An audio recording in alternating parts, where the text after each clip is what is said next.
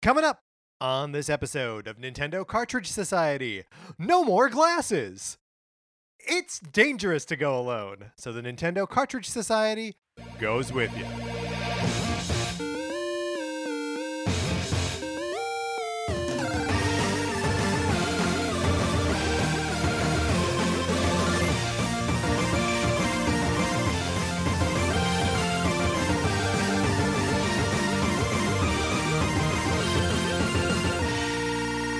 Welcome to Nintendo Cartridge Society. My name is Patrick Ellers, and I am joined, as I am always joined, by my co-host, Mark Mitchell. Mark, how's it going? It's going pretty good. I mean, I can't lie to you, Patrick. I've been having dreams recently of hundreds of women wearing the same exact thing with 3DSs tethered to them, marching through Mark, an auditorium. No, here's the thing. That was no dream. That is the subject of today's episode. That We are can't going to be possibly talking be about- true. It is true. It is like 200 mostly blonde women walking through the Nokia theater. It's horrific.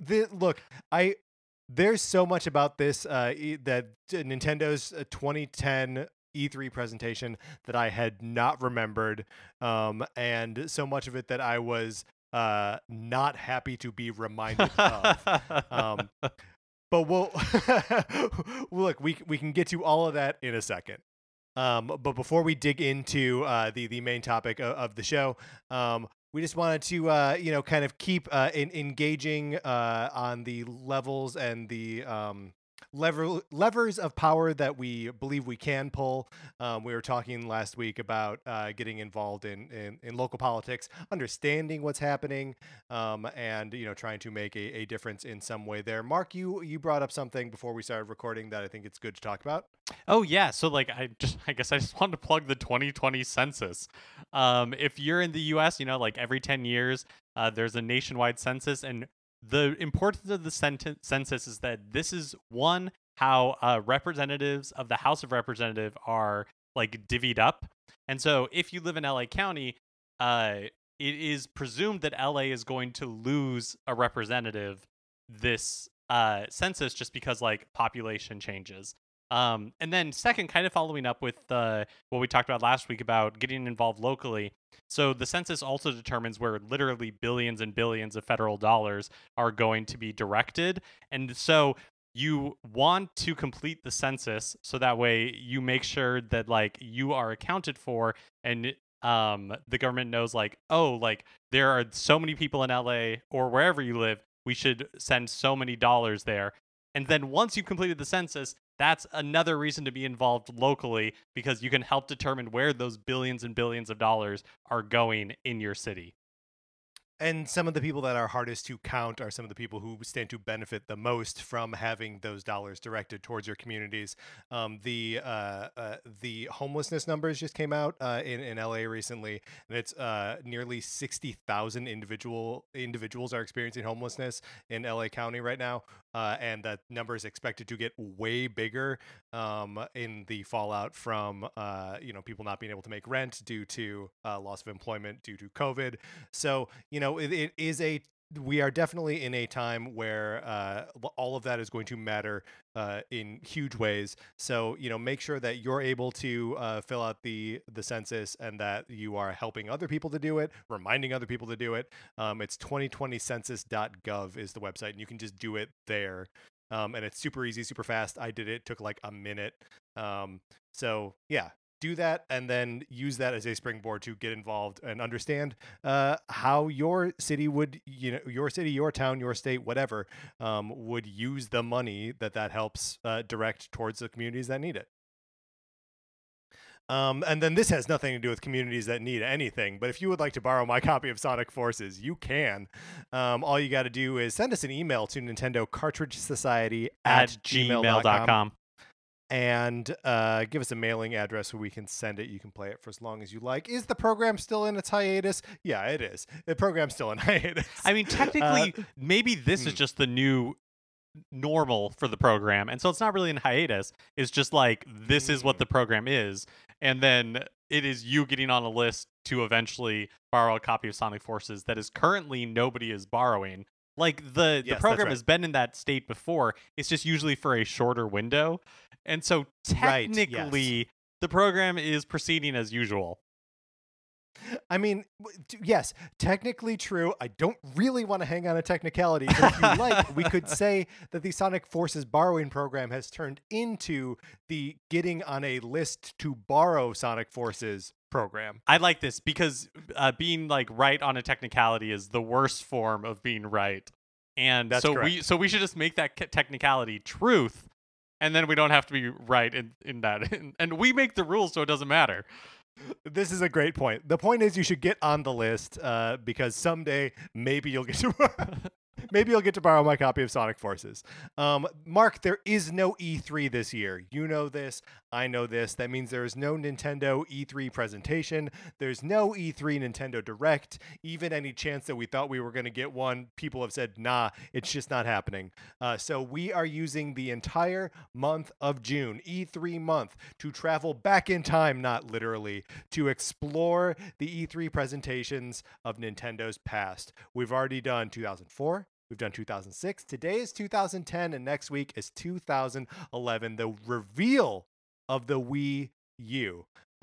So if you would like to, do a little homework, get ahead of the game, watch that 2011 presentation, and then like email us or tweet at us about that presentation, that would be cool. We like to interact with you guys, and you do a good job of pointing out things that we are too dumb to notice. Would you say too dumb, Mark? I fear that I would. Yes. Last week we were talking about the 2006 presentation, which was the reveal of the Wii, right? And so we were talking a little bit about Excite Truck being sort of a go nowhere game and series. And then I was confused about the control scheme in Twilight Princess. Well, Paul on Twitter, whose Twitter handle is something. Hold on. Paul C. Pace wrote into us and said, Excite Truck has a sequel on Wii called Excite Bots, and it was also very good. Thank you for pointing that out. We forget about everything in the Excite series except versus Excite Bike. We know that one. And then also mentions, I was wondering if the Twilight Princess demo still had Link left-handed. If they hadn't flipped the world yet, that would explain why the shield bash would be on the Wii remote in the right hand. Paul, that is correct. This was before they had just worked out, one of the things about Link is that he is a lefty. But in the Wii release of Twilight Princess, they had the whole world flipped. The entire game, left was right and right was left, just so Link could hold the sword in his right hand, which is how you would be holding the Wii remote in your right hand. And that is exactly how they were playing, or that is not how they were playing. Link's sword was still in his left hand in the demo, which was only, 5 months before the game came out. Well, at what point in development do you think they were like, "Oh, we can flip this"? Yeah, it seems nuts that, like you said, it was only 5 months before release, and they were demoing it at like the biggest video game stage, with it, and maybe they had already made the decision at that point, but like the demo was too late to do it. Yeah, it's all just very strange. Although, I guess if they had something working and they could demo it, they were already leagues ahead of where they ended up in 2010. Without further ado, Mark, let's get into our main topic today. Let's talk about Nintendo's 2010 E3 presentation.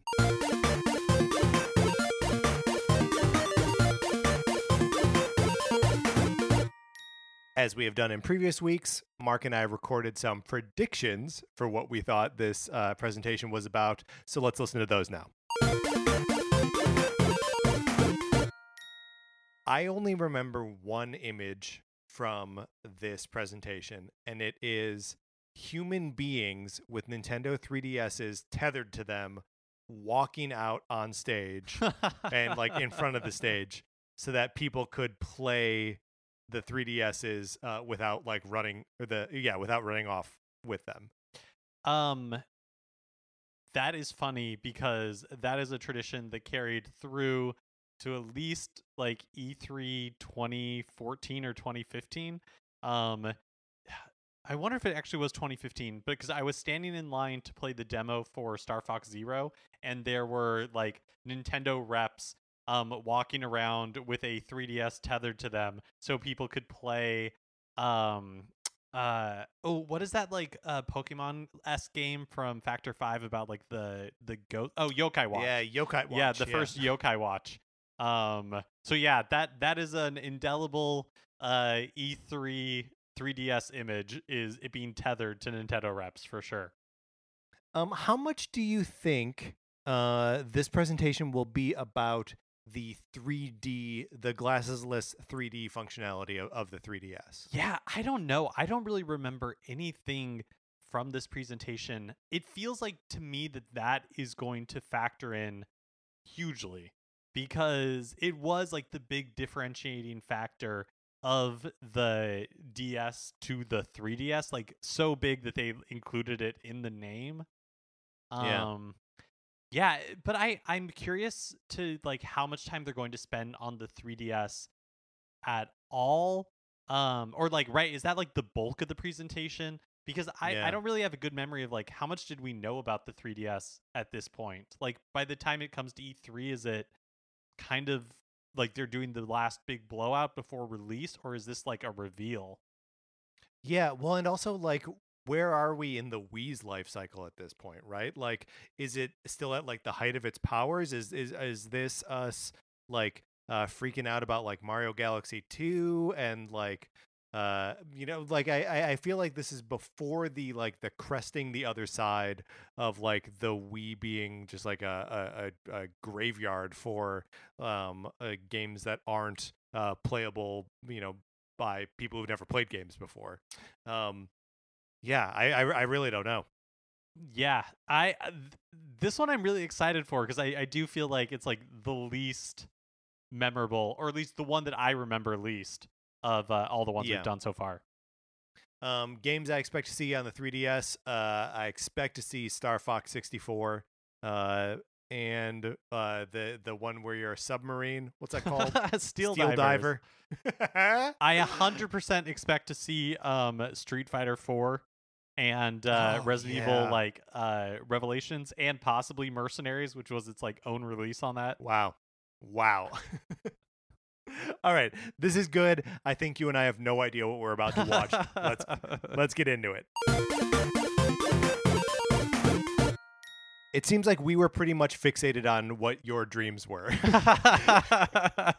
Well, but we were. I think this was maybe the closest we came in our predictions, and I think it's because you were right that they were all about, when it got to the 3DS. There were actually a lot of game reveals in the first half of this for Wii that I forgot about, but when it came to the 3DS, they like were all about the 3D. In previous episodes, we've talked about how these console reveals are all the same. They're always like, it's all about the games. And this reveal is the exception that proves the rule, because they talked about like 2 games. And the rest of the time, it was just like explaining to people how wondrous 3D is. Yeah, and like how much of like their proof of support for the 3DS was like, look at all these companies that are bringing games from other platforms over to, like, they name check Resident Evil and Metal Gear and like Saints Row and like all this stuff that like these aren't like new cutting edge games. It's like it's Port City USA or Port City Japan, I guess. I'm not sure. But it is definitely not. They were not putting the experience first on that. They were putting the visual experience first. Which I don't know how much of it we should talk about like right now, or if we'll get there when we get there. But I think we should probably talk about it when we get there. Just because there's so much before. There's so much before the 3DS. Totally fair. I was shocked. First of all, again, why are these presentations 75 minutes long? They're so long. This one felt especially long, and there were actually moments in here where I was just like, "Oh man!" Like, it is my notes. It just says like, "Oh, like I'm so glad they do Nintendo Directs now." Just like moments of like people walking across the stage where you're just like, Yeah. oh my gosh, this is like 15 seconds of nothing that now, like doesn't exist. Yeah, we are the first game that they show in this is Skyward Sword, and we are a full 19 minutes into this presentation before we're done talking about Skyward Sword. Like, that is how glacial this thing moves. Well, it's not is helped so by the slow. fact that like Skyward Swords does not demo well. They run into a lot of technical problems. But before we get too much into that, I do want to say that like Reggie comes out at the very beginning, right? And we commented back in the first E3 episode we did in 2004 that or we didn't do it in 2004. It was the episode we did just a few weeks ago about the That's right. 2004 presentation. And Reggie's like suits are fitting much better in 2010. And I don't know if that's just because like changes in fashion and men's like cuts of suit in those 6 years, and like 2010 is much closer to it is to now, to like what men's suits are cut like now. I don't know. I just thought it was worth pointing out.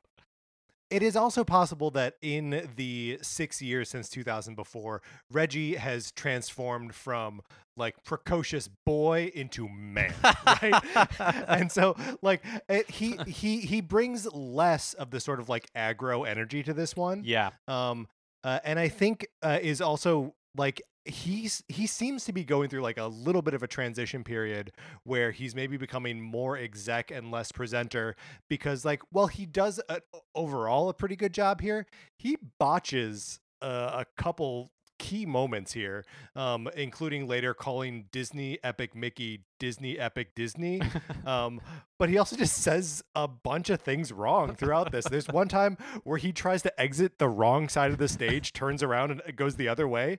It's just like, I don't know if like the Skyward Sword demo like got in his head or what, but like, he's not as super smooth in this as he is in previous presentations. And I think that is definitely true of like the presentation as a whole. Which really, let's talk about this Skyward Sword demo. Okay, so we open with Reggie. We're at the Nokia Theater, and Reggie's already starting to throw down the gauntlet of like, the buzz around E3 is the technology, touch screen, HD, motion control, button control. He's really doing like his best to be the like, the Barnum and Bailey, like he's the ringmaster at this, right? And then he's like, I want to adjust that perspective a little bit. Technology is only a tool, and the best experiences come when technology and game design are perfectly matched. And it's such an ironic statement for him to make like minutes before the technology is going to fail game design.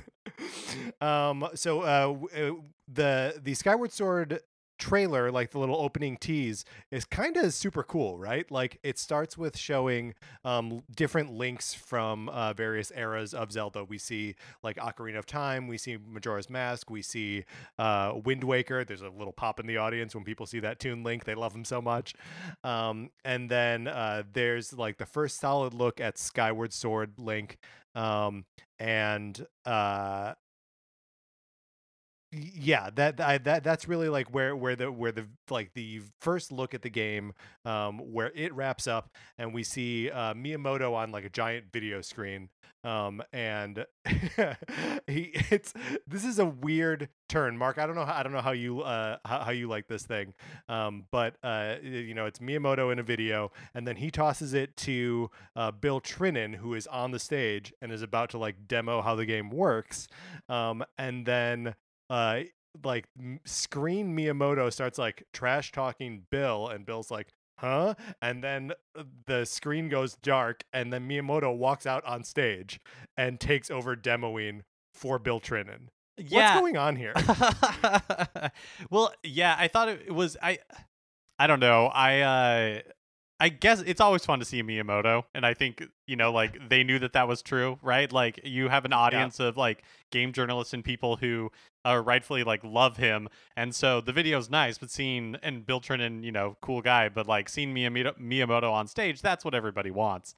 I mean, absolutely. I just don't get why the psych out of like, Bill's going to do the demo. Oh no, Bill can't do it. Here comes Miyamoto to bail him out. It's one of those things that, the little touches of humor that would play better in a direct when they could actually like edit it, for like Yes, that comedic yes. timing. But I do want to talk about one of the things that Miyamoto says in this like intro video, where he's like, I think this game will be remembered as a key turning point in the Zelda like series history. And Yes. at first I was like, man, I don't think it turned out like Skyward Sword turned out that way. But actually, I don't know that that's true. I think you actually could mark Skyward Sword as like a real turning point for the series. Okay, that's interesting. I don't agree with you, but I want to just throw in this other thing that he said about it before they like get into demoing it. I don't have the exact quote here, but he says something along the lines of refining the interface of the sword and shield, using the sword and shield and the map. That those are like key components of the Zelda formula, and their goal with this game was to make it so that you could use them freely and naturally. But what makes you think that you could consider Skyward Sword a turning point for the Zelda franchise? Well, It's I- almost a dead end in my mind. Which I right? guess is No, a I form of completely turning agree, point. and like that's almost where yeah, that's like where I ended up, where it's like, yeah, it is a key turning point in the sense that I think they kind of hit like the limits of a lot of what they could do, right? Because like, look, you look at Skyward Sword's art direction, you look at Breath of the Wild's art direction, and I don't know, like I wasn't privy to development, but I can see a line between the two and how Breath of the Wild is Sure. just like a better, like more refined version of it because they like the hardware was just like so much incredibly better. Like the stamina wheel, like that plays such a big part in Breath of the Wild, that comes from Skyward Sword. Like I really yeah, like Skyward Sword totally seems to me like one of those games where they just butted up against the limitations of what the traditional Zelda formula could do. And so like after the fact, they just kind of had to like tear it down to its studs and rebuild. Um but, so having not played Skyward Sword, like I do think it was interesting to have him articulate exactly what you said, which is that, the goal was to make the player feel like Link, and that they, like were holding the sword and holding the shield. And I think what's interesting about that is like you can see how that like germ of an idea turned into what Skyward Sword is. I just don't know that it was ultimately that successful. Like you're looking at the demo, and it was striking to me how like slow the game played, because so much of the gameplay is about like you controlling the sword, and so like combat and everything is really slow. Like each enemy encounter, like a bokoblin, can take a while because Yeah. like you have to match their actions and like swing low if they're blocking high. And just watching it looked interesting, but it kind of looked like a tech demo. Like that part of it like didn't seem especially fun. Yeah, well, I mean, it is interesting because like the two things that he says are like fundamental to the Zelda experience are the sword and shield play and interacting with the map, right? And I think all that this demo does is show how you control Link with his sword and shield and his various other weapons. It does not really address how you get around the world, or how exploration is a more like exploration is not done any favors by Skyward Sword, right? The game is notoriously linear. It is notoriously enclosed, and it's just I guess it is a turning point in that it gave like a list of like suggestions of things to avoid in Breath of the Wild. It is a game where I don't know, it's obviously a big hole in, my Zelda vocabulary because I haven't played it. Um it I don't own a Wii. I never had like Wii Motion Plus. Like all of those things would be barriers to playing it. And then on top of that, it just doesn't look like that much fun.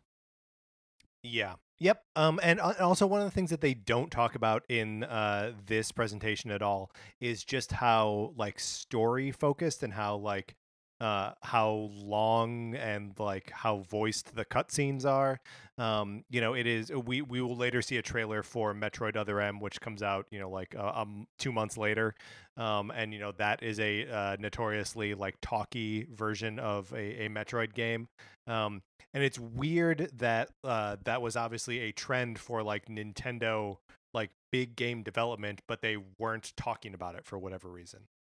And yeah, and it makes sense because, well, I guess like for two reasons. One, because they're trying to capture this really wide audience, so you're trying to make a Metroid game or like a Zelda game that can be appreciated by like everybody. And Yeah. then I think also like it's just a little bit a victim of the times because like games as these big like cinematic experiences was really beginning to like become an important trend right around this time. Yeah, again, just to call forward to the 3DS presentation, one of the biggest pops is seeing Konami and Metal Gear being listed as having games from that series coming to the 3DS. So that is what people are like. That's where the prestige is.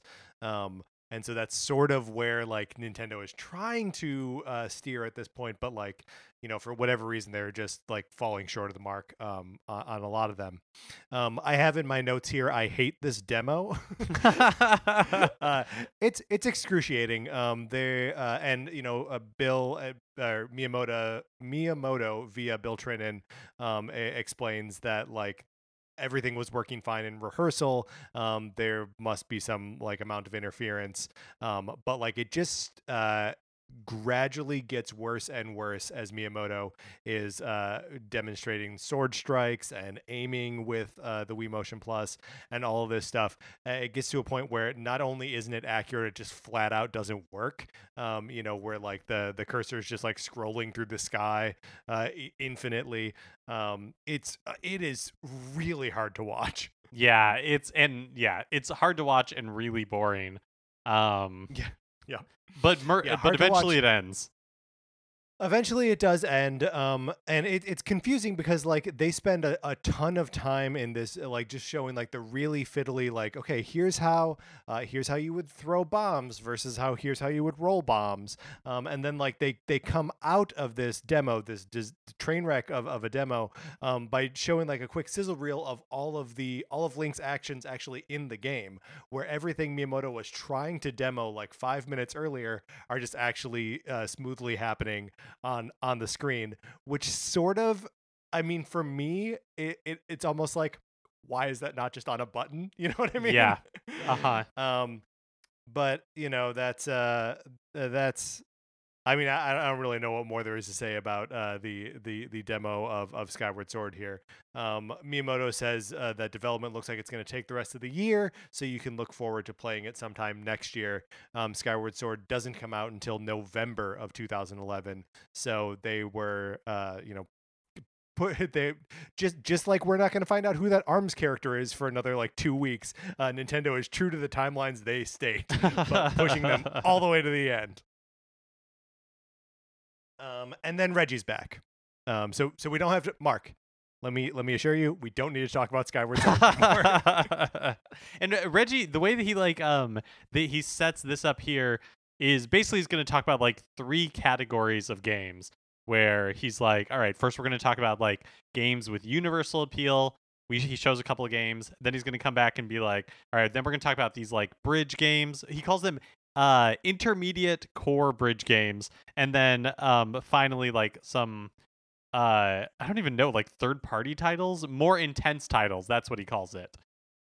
Yeah. So and he starts with talking about sports games, which I feel bad for Reggie in this moment because he's about to try to hype up Mario Sports Mix as a Mario game and a like arcade style, like in the vein of NBA Jam, which he is like, by the way, we have an NBA Jam game coming and it's exclusive to Switch. But he's gonna try to lump this game into that like same sort of arcadey experience. And they show off like a quick trailer for Mario Sports Remix showing volleyball, hockey, dodgeball, and basketball. It's described as pure fun. and I just feel really bad for Reggie in this. I had a note in my that I wrote down that just said, "Did this release?" And then I had to look it up and be did. like, "Yes, Yeah. it did." So this is developed by Square Enix, who also developed like the 3-on-3 Mario Hoops game for the DS as well, Yes. right? Correct. And this is also where Reggie goes on like a little bit of like a brag run. Like this is where he starts to do the like, we by the way is selling super well. Yeah, the very Reggie like some people say this, but this is what's happening. But like you said at the beginning, where like that braggadocio has kind of like gone away. Like he doesn't really sell it. Yeah. Well, and interestingly, these were the sections that would have been under that George Harrison would have come out to do in the 2004 and 2006 presentations. I don't know if Harrison isn't working with Nintendo at this point. But Reggie's just doing it. He doesn't have any charts. He doesn't even have any specific numbers. But he kind of just goes into like knockdown, specifically the assumption that Wii owners just played Wii Sports or Wii Fit and then lose interest. Reggie claims that is simply not the case. And that's when he brings up the concept of bridge games. What did you call them? Intermediate That's what he calls them. hardcore? Intermediate core bridge games. So like the idea that these are like people who have come in to play video games for the first time. They play these games that are like not as intuitive or simple, I guess, as like a Wii Sports. And then they use these as a transition to those more complex titles. But the ones he brings up are like Mario Kart and New Super Mario Brothers Wii, which I guess would fit that definition. They must have the data to prove that those are core games. I mean, but I think he is right in that they are games that like the super casual player will also engage in with someone who is a core player, right? So like, I've played both of those games with people who don't really play a lot of video games. In addition to something like Wii Sports, I don't think they would ever pull out Mario Kart Wii on their own, but are happy to do it when they're hanging out with me. You know what I mean? Yep. So this is what brings out the first like new bridge title, which is Wii Party. Mark, I'll tell you, this is another one that I had to go to the internet to be like, does this exist? Did it come out? Yeah, I totally it did. Yeah, I totally forgot about Wii Party, and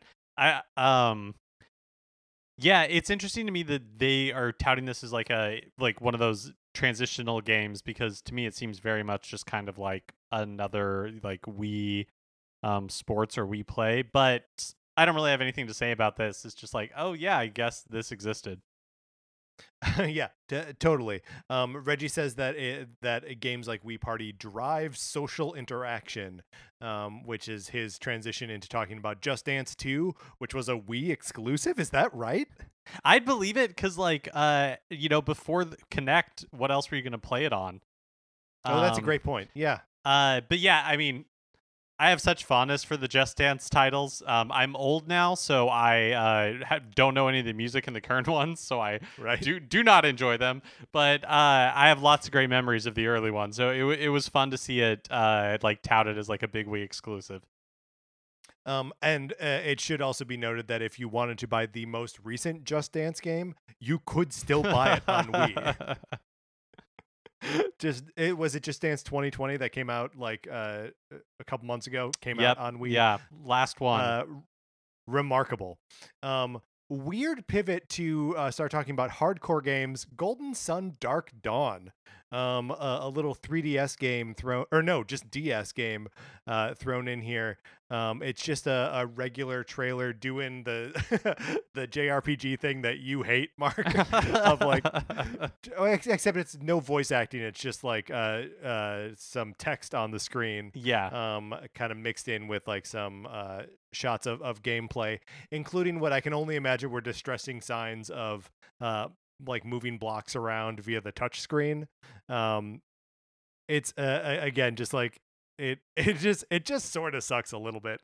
And I also had a moment of realization here that like I don't envy Nintendo having to show off dual screen games in a format where like there's just big green bars on either side and like two separate boxes stacked on top of each other with like the gameplay inside those little boxes. Just so much of the screen real estate gets eaten up to preserve the aspect ratio. Yeah, totally. And then right after Golden Sun, they do a game that, again, like when they showed it, I was like, oh my gosh, this was such a good idea. Like, I know why they pursued this, but Yeah. I don't think anybody cared when it came out. It was the GoldenEye 007 from Activision, which was like a remake, kind of reimagining of the N64 GoldenEye that, you know, they touted having like the local multiplayer as well as online multiplayer. Which couldn't have possibly worked. Yeah, and they're leaning really hard on the nostalgia for this one. And you know the whole thing opens with you know, like a focus group, which isn't even really a focus group. They're just trying to get reactions out of these people, but it's staged like a focus group where there are a bunch of people around a table, and someone's asking questions like, "What would you say is the most foundational console multiplayer shooter of all time?" And people are like, "Oh, GoldenEye." And then them being like, "What if I told you there was a new GoldenEye?" And then people flip out. And yeah, I just like you, Mark, I don't really remember it having any sort of. I remember the announcement being a like, "Whoa," but then the actual release of the game just being a total thud. Yeah, 100%. And yeah, I think you're right that like there just isn't really, I just don't think there's an appetite as much for like this sort of thing on Wii because what GoldenEye did, like that idea of like this like multiplayer game, it had evolved so much and was available on like so many other platforms Mm-hmm. that I just don't think that like the audience was there for it.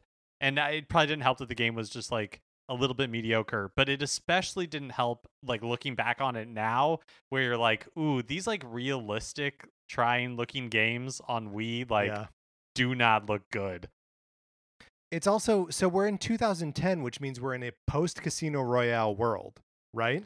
Um, Oh, so like no, the it was totally. It's in the parts that they showed in the cutscenes. It's 100% not Pierce Brosnan. It's Yeah, Daniel it's Craig. Daniel Craig.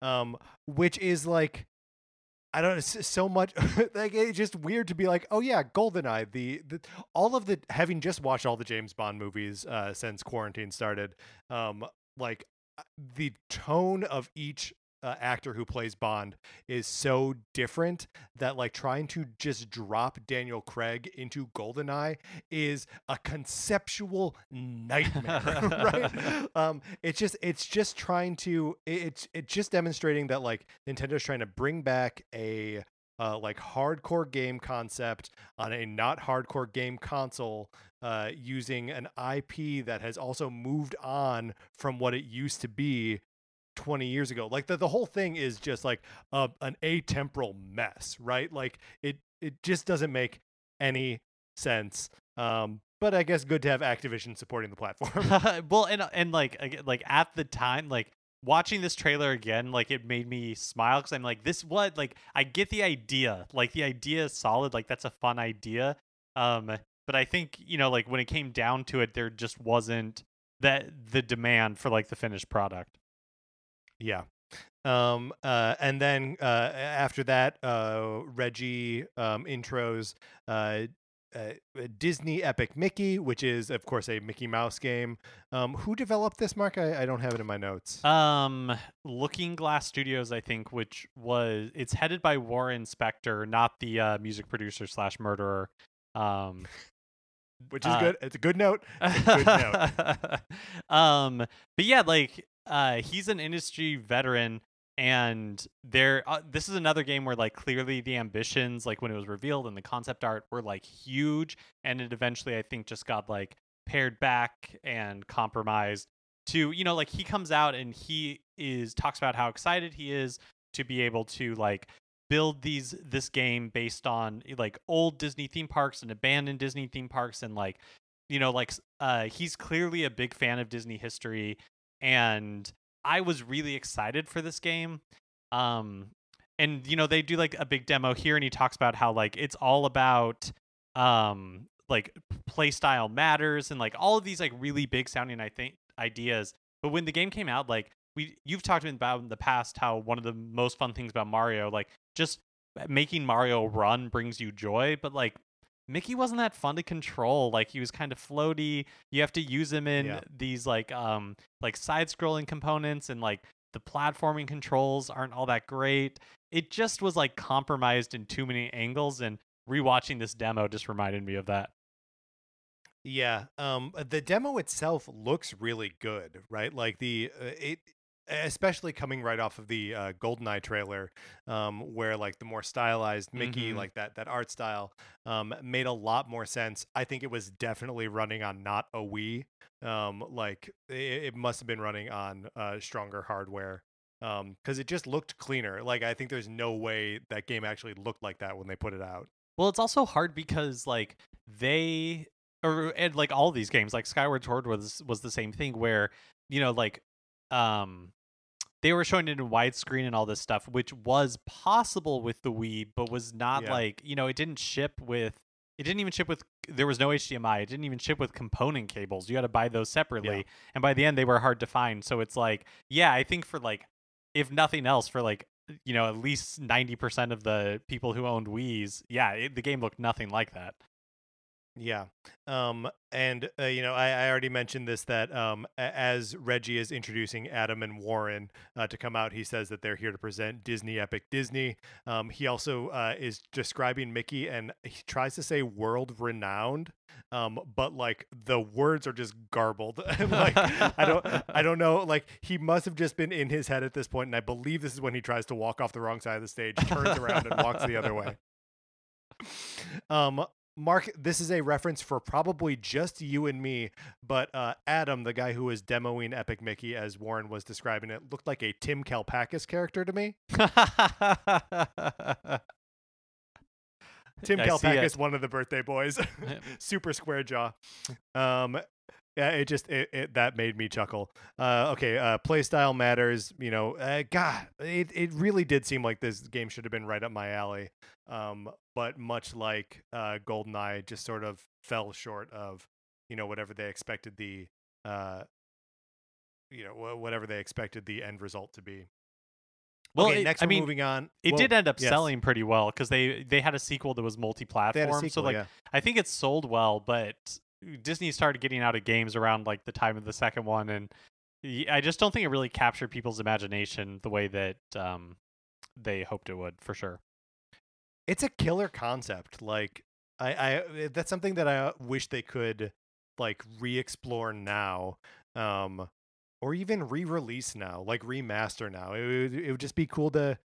I don't know. I feel like we're in a much more reflecting on lost stuff time right now. Like nostalgia might be stronger now than it was in 2010, and especially around like Disney ephemera. Um, yeah, it just makes me think that like the time for Epic Mickey wasn't in 2010, and it's probably in 2020. Not that it'll happen. Then we move on to Kirby's Epic Yarn, which is introed by Reggie with a series of yarn and crafting puns before he even reveals the name of the game is Kirby's Epic Yarn. Um, there's not really too much to say. He shows the trailer and says you'll find that it's not the way it looks, but the way it works. And he does not specify what he's talking about in that. These main selling points of Kirby's Epic Yarn are the way it look like that is the way it looks. That's why you play the game. It's adorable and the art design is amazing. It is adorable. Like when Kirby turns into that car and he's making that little beep beep sound. Meep, meep. It's very cute. And then we move into Dragon Quest 9, Woo which woo. had been out. Which had been out in Japan for a little bit, and it sold 4.2 million copies. And that leads into all sorts of like bragging about numbers, which is a super weird way to talk about games in 2010. Over 300 monsters, Reggie says. And this is basically just the lead into, and it's coming out in the US on July 11th. But I believe that release date was either already known or like that release window was already known, because it gets no reaction, Yeah, none whatsoever. it was already known because they hyped Dragon Quest IX pretty good, and I loved this game. You know, he talks about the multiplayer and how that plays a big part into it, and that is true for a lot of people. I played it completely solo and still loved the game. He also talks about like tag mode, which it basically was like Dragon Quest Street Pass. And when we get into the 3DS segment, they talk about like the difference between what the DS could do and what the 3DS could do. But it's just interesting to remember that like the DS had like a Street Pass type thing, but it was game specific. So if you wanted to do it for like Nintendogs or Dragon Quest 9, you had to like have Dragon Quest 9 as the game that was on your system and then have it in sleep. Yeah, which is, yeah, it's just so specific. But I mean, also the 3DS didn't have like a hard drive, right? Like it was just reading the game that you couldn't there was no store on it, right? On the DS? On the DS? Yeah. Not until the DSi. Outrageous. And then we move into Metroid Other M, which again, this isn't the reveal of it here. The game is coming out just 2 months later, or a month and a half later, at the end of August. Reggie mentions that isolation and desperation have not been lost, but they are pushing the emotional depth of whatever gameplay. Who knows? It's just sort of a quick touch with Metroid Other M. Do you have anything to say about that, or do you want to get into Donkey Kong Country? We should talk about Donkey Kong Country, but it's a fun, like Metroid Other M. We didn't know at that point, right? So it was a fun trailer. The music is so good, and like looking back on it, it's a little disappointing. But at the time, I was super hyped. Yeah, and everyone wanted a new Metroid. Which Reggie uses as Metroid. You know who made some good Metroid games? Retro Studios. We asked them what they wanted to make next, and they said Donkey Kong Country. And it is teased sort of expertly with just the music first, the very recognizably Donkey Kong Country music. People love this reveal, right? The reveal of Donkey Kong Country gets a big pop. And there's no mention of how, whereas Skyward Sword spends a ton of time talking about how you're going to control the game, Donkey Kong Country Returns trailer, no mention of the motion and waggle controls that are present in this thing. So it seems like they just don't talk about it a lot, right? They just like show the trailer and then move on. Yeah, and it was, I think it got like the biggest applause of the presentation. And especially when you find out it was coming out just a few months later at the end of the year. Yeah. I smiled through this entire trailer. Like you said, like the music made me so happy. It reminded me how cool those sunset levels like looked at the time, and how good they still look.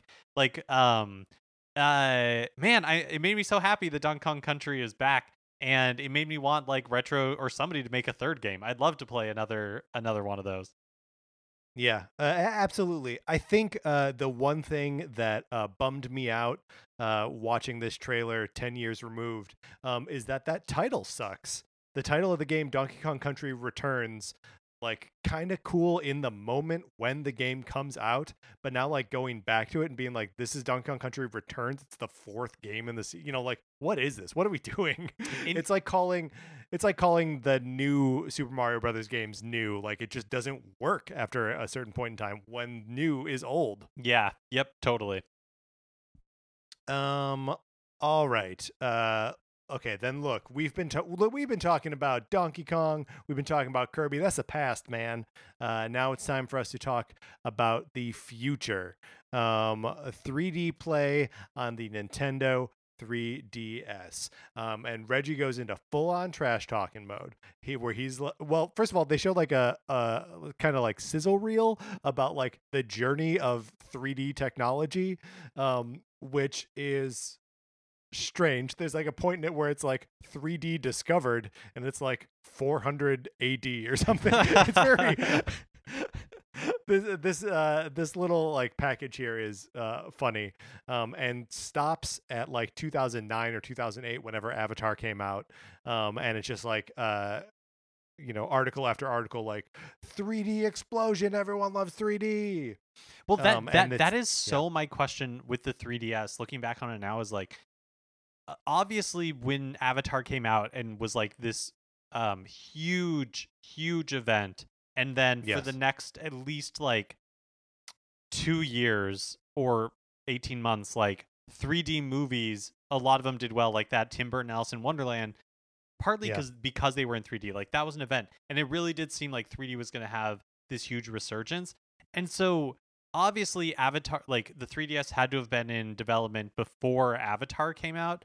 So was Nintendo working on this, and then it just became like seemingly really like fortuitous timing, and so that's what they made like all of their focus around, was the fact that it was like glassesless 3D, that it was like the future of 3D.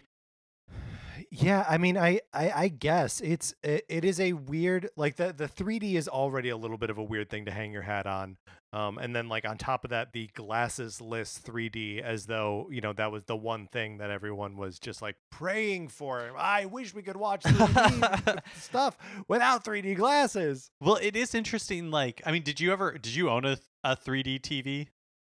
No, Yeah, so no, like never. I bought a TV from like a friend, like because they got a new one, and so like I bought theirs in maybe like 2014 or 2015, and it was a 3D TV, and it came with like a pair of, or two pairs of, like 3D glasses that like I never had any use for, because by the time I bought it in 2014 or whenever it was, like the fad was already gone. Like they weren't really releasing content for Yeah. it, like so this was like such a short window where everybody was like so excited about 3D.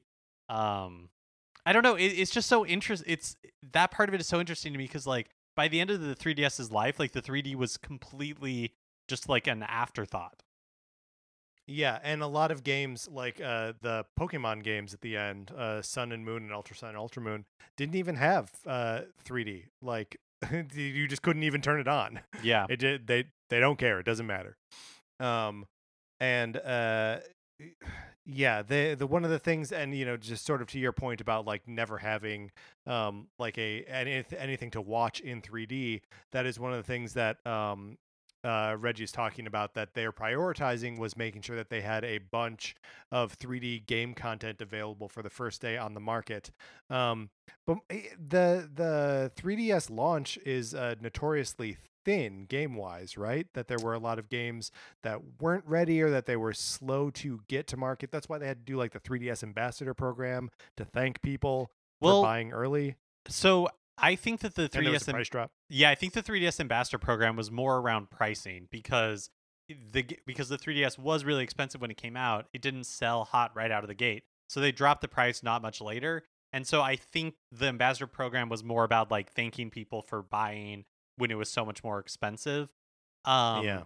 Like I actually think the 3DS launch was not bad, and Iwata even talks about how uh the Nintendo had to do, people didn't really believe in the DS and they didn't really believe in the Wii, so Nintendo had to do a lot of the groundwork themselves, but that for the 3DS they had a lot of more like third party support.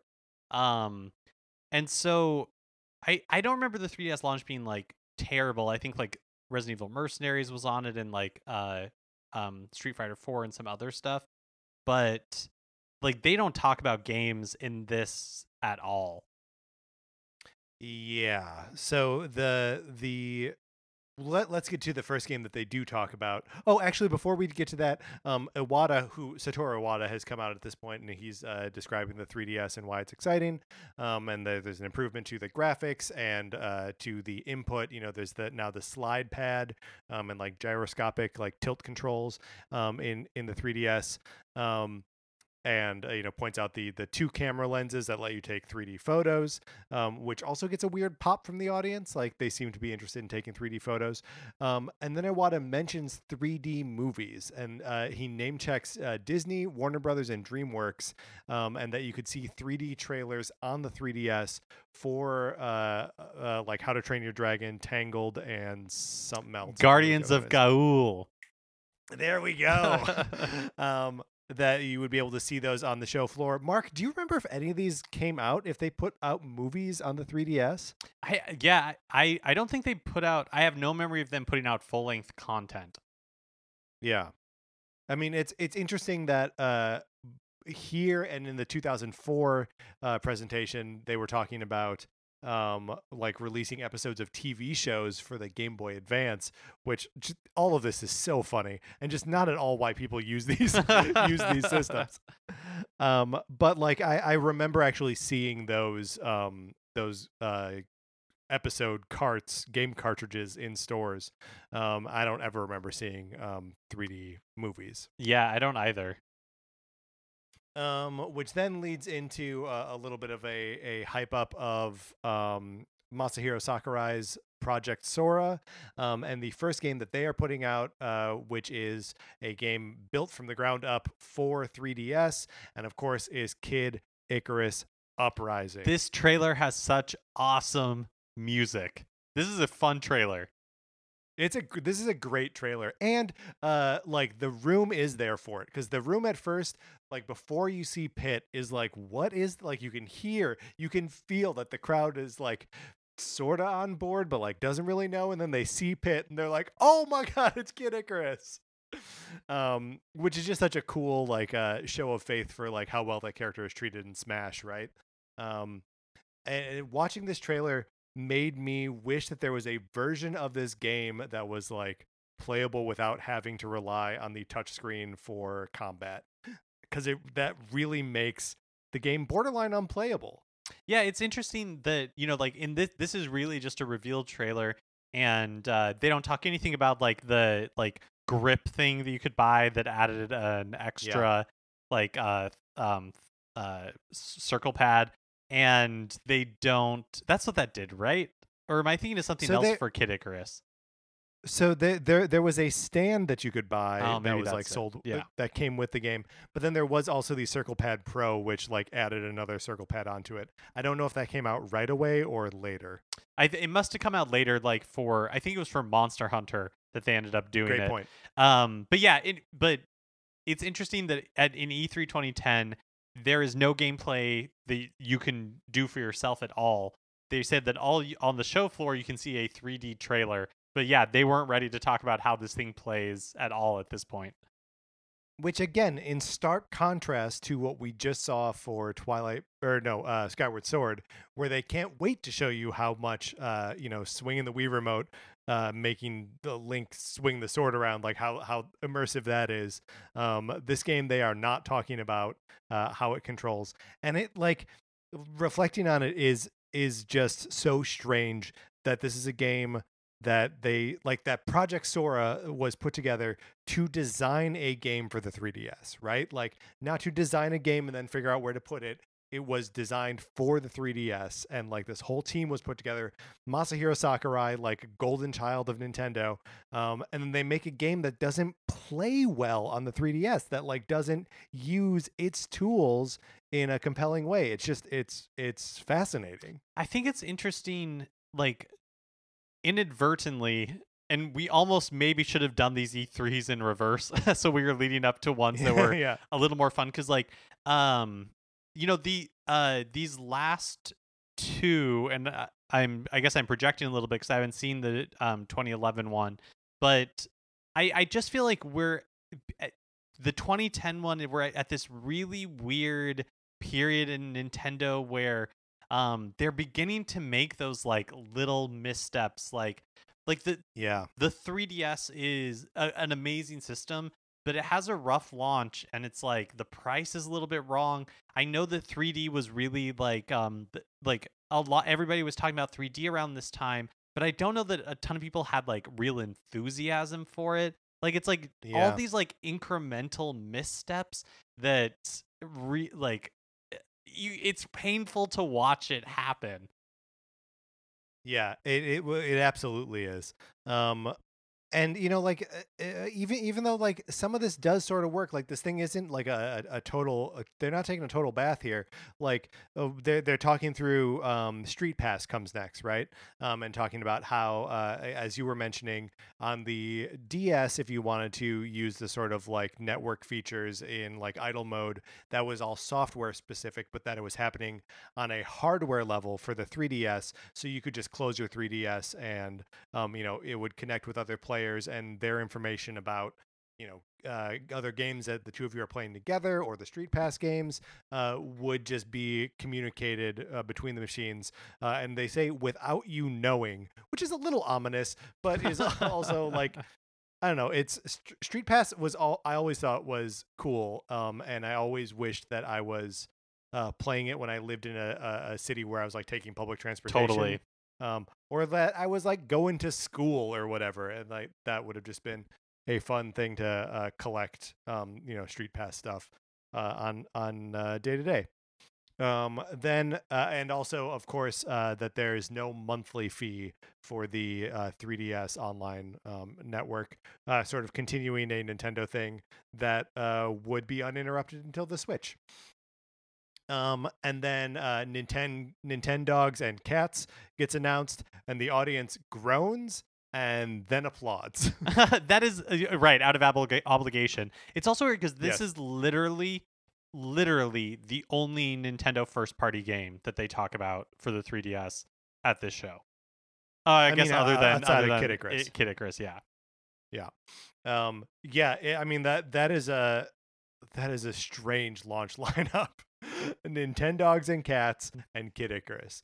But then they start going through the list of third party publishers. There's like a big graphic with all these logos on there, and it is a pretty good list. And when they start going through individual developers, we see like Square Enix is coming with a Kingdom Hearts game, Capcom with Resident Evil, Konami with Metal Gear, and then everyone laughs at the THQ slide which says Saints Row on it, because everyone suddenly has to deal with the thought that there would be a Saints Row game on a Nintendo handheld. But I don't know. I sort of like this thing, and then followed by the like interview reel with developers talking about the 3DS. Yeah, very similar to what we saw with like the reveal of the DS, where they're talking about how like the 3DS is going to be a game changer. With the hindsight, or with like the benefit of hindsight, it's funny to see Metal Gear Solid on there, because what we ended up getting was like a version of Metal Gear Solid 3 that like nobody was really happy with. But it is like, I mean, that's cool. Like, who would have ever guessed that you could put a Metal Gear Solid game on like a handheld, like, or on that it would show up on a Nintendo handheld. Like, that's really fun. But yeah, like I think even here, the 3DS I think shipped in early 2011 in the US, but even here you begin to see like kind of the struggles that Nintendo has just in general with like, how do you sell a 3D system when its big selling point is the fact that it's in 3D, but you can't how do you illustrate that? How do you illustrate the fun and benefits of that unless you're watching it in like like it just doesn't make sense. Like, seeing really would have to be believing, which again is just like not like, for me personally, was not why I bought the 3DS. Like I would be interested in talking to someone who bought it because it could do 3D. Like, yeah, I honestly can't remember even what it was that made me buy one in the first place. But like, just because it's the new Nintendo handheld, exactly. right? And like, look, like we're not talking up the great things about the 3DS here because they don't talk about them in the presentation, because the 3DS is an amazing system. Like, and there were so many good games on it, but it reminds me a lot of the Apple Watch, where when the first one was revealed and it came out, right, they were taking their best shot at what they thought people wanted. Like, would it be cool if we're sending each other heartbeats? Would it be cool if we're doing all this stuff? And then it took them a while of people actually using it for them to figure out like, oh, like, people care about this aspect of it, so that's what we're gonna like focus on. And I feel like the same thing happened with the 3DS. Yeah, that's 100% correct. So then Reggie comes back to sort of close out the show, and then at this point actually like puts up a graphic on the screen, sort of recapping all of the games that they talked about in this presentation. And again, these are all games for either the DS or the Wii. And honestly, when he says them all back to back like this, and it's not stretched out over the course of an hour, the list is kind of compelling, right? It's Skyward Sword, Mario Sports Mix, Kirby's Epic Yarn, Donkey Kong Country Returns, Disney Epic Mickey, Dragon Quest IX, Golden Sun, Golden Eye, Metroid Other M, and Kid Icarus Uprising. I was wrong. There was one 3DS game in there.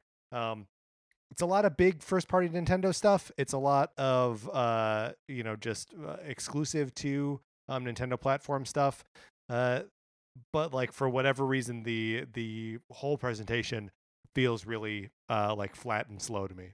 Yeah, I think it was a pacing thing, and again, like I feel like we're so blessed that Nintendo Directs exist now, because those things are like 45 minutes and they're packed, right? There's nobody walking across the stage, or like there's a part where Iwata, this like pillar slowly rises out of the floor, and then like there's a 3DS standing on it. But even from the angle that they're shooting it, it seems so small and insignificant. So I can't even imagine what it was like being in the Nokia theater.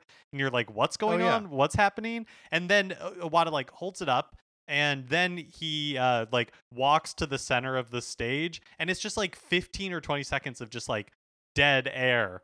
And that like takes like all the excitement out of the announcements.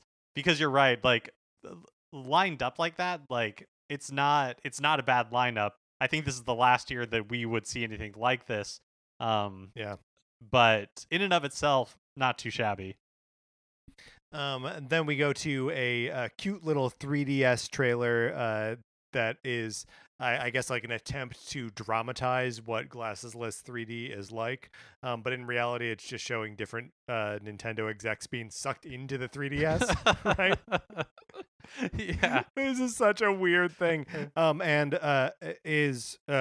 So like there's some Zelda stuff that we see in that, which I mean there wasn't like a Zelda game coming out imminently on the 3DS, so whatever. There's like Nintendogs, right? Like Mr. Miyamoto like shakes the hand of a dog who like comes out, and then they both go into the thing together. And then Reggie shows up, and Bowser. And so this is presumably from Super Mario 3D Land, right? Which hasn't been teased or mentioned or anything in any other capacity during this presentation. The Bowser comes out of the 3DS, breathes fire, and melts Reggie. And then when we come out of the video, Reggie's jacket has been burned. Which is cute. It's cute. It's cute. And at that point, Reggie's like, okay, but that still didn't do it. We're still not communicating what the power and the like novelty of the 3DS actually is. So the only way to do it is to put 3DSs in your hands. So bring out the 3DSs, and it is like swarms, a back line at the back of the stage, another line at the front of the stage. Got to be at least 200. Like I said, mostly blonde women with 3DSs like stapled to their sides, so that people could play them there before the journalists were bussed to wherever they were going next. And then there were also Wii consoles up at the front of the stage, like 4 of them, again rising out of the ground. Yeah, like 4 of them, so people could not get Skyward Sword to work the same way that Miyamoto couldn't. And it's a sort of soft end to the presentation. It's right? a soft end, but like also a really bizarre one to be watching. Like, why broadcast this part? It's so I don't weird. know. It is so unsettling to me to see this veritable like army of booth babes like stream from the back wearing identical clothing, like with these 3DSs like tethered to themselves. I did not appreciate this part. No, and con culture at the time, especially video game con culture at the time, and even now and always, is bad and sexist in a lot of ways. But like then like this whole Mark, you used the phrase "booth babe," which was just like a thing that they would do, is just like hire models and actresses just to hang out at booths and be like eye candy for gross pervs. And like it's weird to see Nintendo engaging in that same thing for this part of the presentation. Right, with their like I always with their like still, like wholesome Nintendo image, but it's just like, yeah, this is Yeah. just part of the deal. Like this is what these trade shows are. I always think of Yeah. like that I can't remember which show they go to in The Simpsons, but there's like the woman standing next to like a sports car up on the stage, and like people fill out the like sweepstakes slips, and Homer's like, "Do you come with the car?" as he drops it in, and she's like, "Oh, you." And then a guy comes up Right. and does the same exact thing like after Homer. Yeah, disgusting. It's super gross. Also, where like and look like where are the hot booth like where are booth the guys? booth boys? Yeah, the booth Yeah. boys. That's right. It's an excellent question, and like it just also there are a few women in the lineup that aren't blonde and aren't white, but Very Like, few. it is not a diverse crowd. And so like the whole thing is just like, like who marched this like Aryan, buffet of I know. it's gross. So I hate weird. it. Truly unsettling because, like you said, there's like 200 of them, and yeah, it's great. It's so weird. It's so weird. I can't stress how much how like creeped out I was by it. Yeah, and we wouldn't be talking about it so much if we didn't also hate it. Okay, Mark. So we have reached the end of the 2010 presentation. In our conversations about the previous two, we were like, "Yeah, go check this thing out. It's interesting. It's a good watch. It's fun. Nintendo has very clear and focused, and it's obvious what they're trying to do, and philosophically what the whole company is about." Do you feel that way about this presentation? So the thing that I think is interesting about this is that they are like um I feel like they're still pretty clear and focused. Like Reggie comes out at the beginning and is like, here's my thesis statement for this Wii section. Or right, like, and here's what you're gonna see and here's why we're doing it. And then same with 3DS. They're like, here's the deal with the 3DS and here's why we're doing it. The thing that I think that sets this one apart from the other two is like the other two we hear what they are saying and we were like, yes, this makes sense, and two, how right they were. And then now this presentation, you begin to be like, I guess this makes sense, or like what you're saying, like I understand your point of view, Mhm. but like I have very little enthusiasm for it. And it's Yeah. interesting to see that like transition happen. Yeah, I mean the whole idea, the whole selling point that like you want to play 3D games or take in 3D content, but without those dang glasses, the premise is just false. Like, I think we experienced something like Avatar in 3D because it was like the new novel way to like watch the thing, and then I think a lot of us saw 3D movies after that as sort of like, I mean, where you're like, oh, did you get tickets for the 3D one? Oh, shoot, I did. And you're like, okay, well, we're going to see the one in 3D. I remember going to see the first Thor movie, and like going to the theater and realizing that like the one we were going to see was the 3D one, and changing our tickets for like a later showing so that we could see it in 2D. Like, I just don't think it was ever, outside of like a few very specific instances, it was just never a draw, Well, that's and why wasn't going to be a draw for this. and that's why I'm really interested like in the alternative history where Nintendo rolls out the 3DS and Avatar did not come out, and like the 3D Mm, movies were not a success, and so they were not positioning it like, because in this presentation they it's treated as a given that people want 3D content and love 3D, yeah. but the piece they don't like about it, the limiting factor, are the glasses. And I would be really curious to see like if like the state of the world was not that, like when Nintendo was developing the 3DS internally, Avatar had not come out, so nobody knew Yeah. that 3D was going to be like the this like having this like explosion of eyes on it that it ended up having. So it's like, what does that 3DS rollout look like when they weren't piggybacking off of the like temporary enthusiasm for 3D? Yeah. Well, and yeah, I mean that is a great question. And it's also like, I don't know, the fact that you would need glasses for anything else, but also the 3DS glassesless technology asks just as much discomfort of its user as wearing glasses. Like you have to hold it in a very specific place for the 3D effect to work, and they get around that in the new 3DS. Also, if you're wearing glasses, like forget it, like you just can't get it to work. So like they yeah, the premise of like the demand is false, and even the premise of the delivery is false. um and it's weird that they don't know that just being like, here's a new more powerful DS is selling point enough of its own. It makes me super curious to see what the Switch's successor is going to look like. Like, will Nintendo be content in just doing a like super Nintendo-esque, where it's like it's the thing you love but more powerful? I'm so curious. Yeah. Yeah, I mean that's a great that is a great point, because I feel like the NES to the Super NES is the only time that Nintendo's done that. Like the same thing but more buttons and more powerful. Like the Nintendo 64 is such a departure in controller style.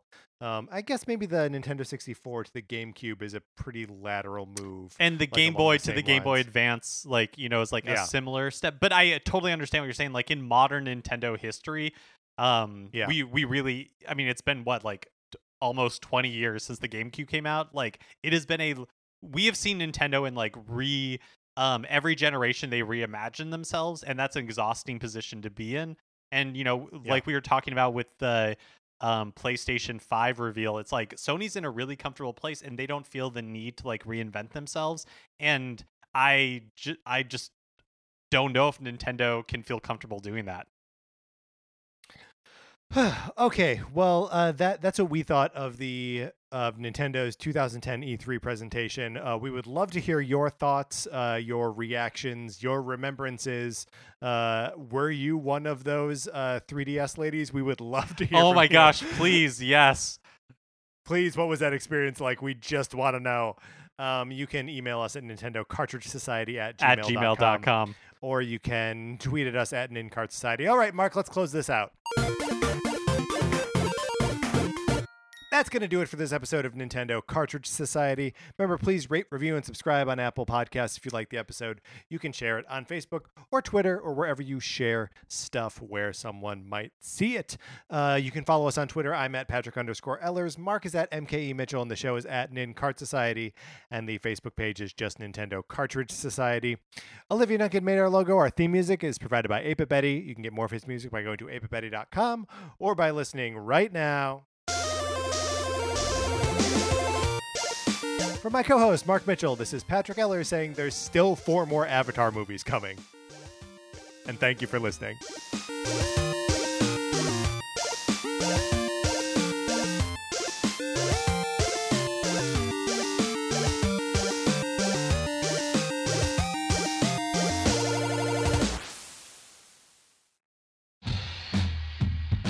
Have you ever encountered an unexplained hairy bipedal hominid in the woods? Have you received telepathic messages from an unidentified aerial phenomenon? If so, then you need to listen to Bigfoot Collectors Club. I'm Michael McMillan. And I'm Bryce Johnson. And together with super producer Riley Bray, we make up the Bigfoot Collectors Club. That's right. Every week we talk to actors, comedians, writers, and paranormal experts about their personal paranormal histories and share stories of high strangeness. Like the time when we talked to Craig Ferguson about the Loch Ness Monster and when a sea witch told him he had raven magic. Or the time I asked Pitch Perfect's Anna Camp her opinion on cattle mutilations. Past guests have included Rachel Bloom, Jen Kirkman, Paul F. Tompkins, Bobcat Goldthwait, and more. So if you've ever been abducted alongside 5 reindeer by an alien with drills for hands or witnessed Bigfoot crawl out of an interdimensional portal, Don't laugh, happens all the time. then check out Bigfoot Collectors Club on Campfire Media or wherever you get your podcasts. Bigfoot Collectors Club. You're here to believe us. wait, is that how it goes?